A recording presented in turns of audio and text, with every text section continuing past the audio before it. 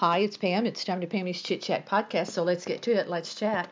Gary and I are together again, and as we continue this new world order of podcasting, because of the kind of uh, shutdown on everything, so it's limiting what can be talked about to some extent.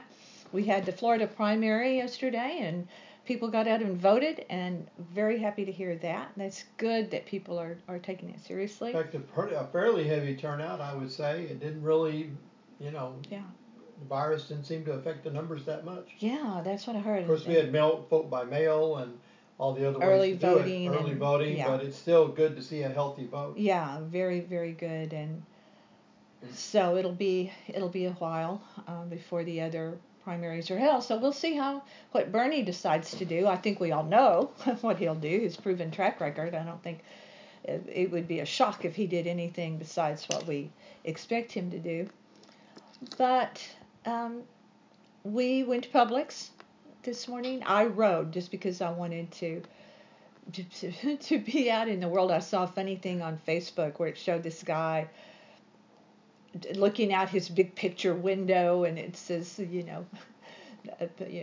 think of your friends that are extroverts. They are not okay.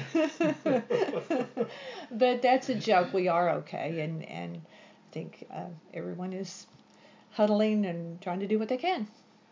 Yeah, and of course, I was interested to see at Publix about the shelf situation, and kind of as expected, a lot of the shelves are bare. Meat counter, dairy counter, water counter, all the typical places. But even lunch meat and all that is decimated. Cheeses are decimated. So I talked to a manager, and of course he said he hadn't seen anything like it even during hurricanes. And he said the warehouses can't. Obviously, everything leaves the warehouse as soon as it gets there. They're having to try to figure out what store gets what allocation, what pallets going here and what pallets going there with all the different public stores. And said they expected to get restocked tomorrow on milk and bread and eggs, and said that every day there's a line waiting to come in the store, and he said it probably won't last long. So I don't know. You think at some point it could settle down, you hope, a little bit as people get into the new normal, but I guess we'll. And of course, he also told me that uh, he thinks that Easter, Thanksgiving, these big holidays are going to be affected because there just may not be turkeys and hams and the usual um, kind of food that people buy on holidays. So who knows how long it'll go.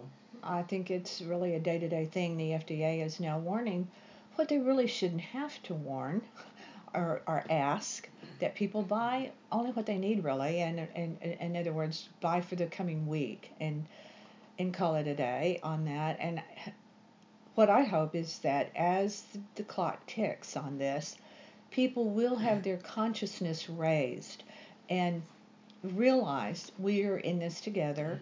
Let's buy what we need, but don't try to buy it all. Well, and it hasn't helped that they've gotten so many mixed messages from the government. Right. Yeah. Where in the beginning, they downplayed it. Mm-hmm. Then they said, well, I guess it is serious. So we may have to shelter in place. You may have to hunker down for, weeks or months, and basically that triggered panic buying. It did. Everybody going out. And now, of course, today they're trying to pull that back and say, well, just buy for the next week. So you get, all of these mixed messages. You do. You do, and that, as I have kind of harped on, especially to you, that should have been one of the first things they said to calm the fears of people. Don't go out, and everything's going to be fine if you will keep your head. Don't go out and panic buy and hoard, and be sensible. Try to keep it a normal way that you would shop. And they didn't do that. And they didn't address if people stay home from the factories and from the the places that make the things we need, the production centers, they should have jumped on that. How can we keep this stuff running, and kept Americans aware of how they're going to keep the food supply running? And they didn't do any of that. And even today, they're talking about, JetBlue is crying boo-hoo. They've never seen anything in the financial aid like this for them, and let's bail out the airlines. Let me say again, I've said it before. Yes, you have to have the airlines. It's part of the strong economy. Of course it is. But if the majority of people can't fly, if they're asking people to huddle at home, and you're going to bail out the airlines, people are not going to be able to pay their bills. They're not going to be able. That's all I'm seeing on Facebook is people are scared to death. They have to pay their rent. They have to buy food. And they can't go to work because they live paycheck to paycheck, and their servers are their, restaurant managers, and they're all of this kind of worker. And it's to bail out the airlines. It's at this juncture, I think it's a little bit premature to do that again, especially in light of the profits they've made, and taxpayers are going to bail them out while we're letting regular Americans do what? Lose their homes. And I don't know what the answer is, but neither apparently do the people that are in places that should be able to help at a time like this. Well, it's so unprecedented that to be in a situation where you have a worldwide pandemic that's affected everybody across the globe. Right. You had some semblance of it with the Spanish flu, that killed so many millions, but certainly not in modern times. And it'd be a little bit like, in the Middle Ages, trying to, if they had the infrastructure in place, prepare the world for the Black Plague. Yeah. And what do we do? Yeah. So I think what's unconscionable is that we have a lot of ways to communicate now, though. Anyway, I think that we've kind of we beat that horse pretty much enough. We have. Let's move on. You and I are trying to keep things normal within our walls. When we left Dallas, and I left my career for the first time in many, many years, and I really didn't go into a corporate job. I became an entrepreneur at that point of my career and have continued that, much of it on a Gary Barker grant, I might add. But I continue to keep my life normal. I did not sleep in. I did not watch soaps. I didn't even turn the TV on, and it's continued to be that way in my life. I get up and I get ready as though that it matters that I get ready to be in the world, and I do, and that's what we're continuing to do. We're continuing as normal within our walls, and I think, like today, I put on a red necklace. It's like I'm trying to do even extra things to block the fact that things aren't normal. So let's try to, day by day, do what we can, and it's all you got anyway. So, but last night, our neighbor and friend figured out a way for us to do St. Patrick's Day, and she literally measured out 8 feet apart so that everyone, there were 6 of us, and we were 6 to 8 feet apart, and we all dressed up in St. Patrick's Day stuff and had our little gathering safely, far apart. And so kudos to her, because I never would have thought to do that, but she did. Yeah, and it was fun. Some of the other neighbors joined in. And, yeah. They had their regalia on, all their greenery, and you look terrific with your hat and boa. Thank you. Well, you had your green bow tie on, and green shirt, so that was cool. So yeah, it was good. It was reminiscent of what we did during the hurricane season, where we brought our lawn chairs out on the patio, on the little deck, common area. The common area, and just hung out and commiserated with each other. We had a few laughs, and it felt really good. It felt really good. Don't know how often we'll do it. Probably not that much. But you continue to send me interesting things. I want to mention a couple of them before we end for today. The first was the one about the bidet sales are going through the roof. People are having them installed like crazy. So, toilet paper situation may tamp down because of the sales of bidets and being able to use those in. We actually have lived in a place that had a bidet, and it's something that is not so common in this country. No, it's not.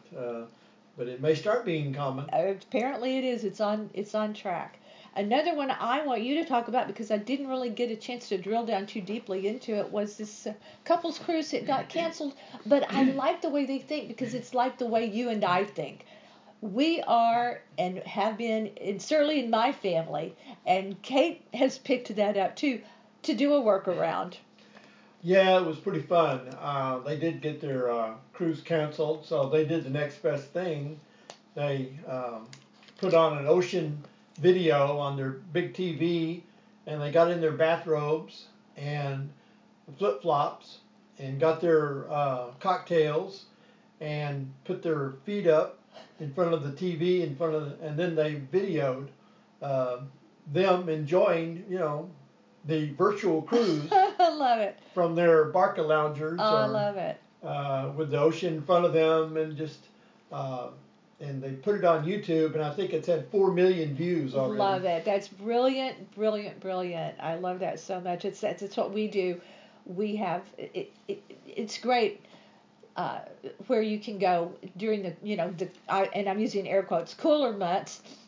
You can go to Prime and find fireplaces, virtual fireplaces, or you can find oceans, or you can find aquariums. There's all that cool stuff. And another thing that's really good during this time. There's only so much reading you can do, so much watching, regular binge watching. There's only so much binge watching you can do, but a lot of the great museums are out there virtually, and I think I may do that today. I may visit some museums today. You and I love museums, and I think I may do that today. Well, and I ran across. There's also a academic website that that's offering some new online courses. Did you see anything that you thought I like the sound of that? That might be fun. Well, the ones that I don't know about fun, but the one I'm interested in is basically about the cosmos and quantum physics. Okay, well, you lost me right there. You know that very well. I know. So. But I can. But I think there probably are some fun ones. Oh, yeah. Well, I don't mind the learning part. I love that, actually. I'm just being silly. But kind of like one thing we did before was the Alfred Hitchcock masterclass that went on for, 8 weeks or something like that. And it was a little bit hard. It was harder than you expected. Well, I think they treated it like a regular college. Well, they did because it was a college kind of class. But anyway, we are trying to keep it together, I guess, Gary. Yeah. And maybe we will do a new video here, and put it on. We'll have to let's think about that and put it on our YouTube channel.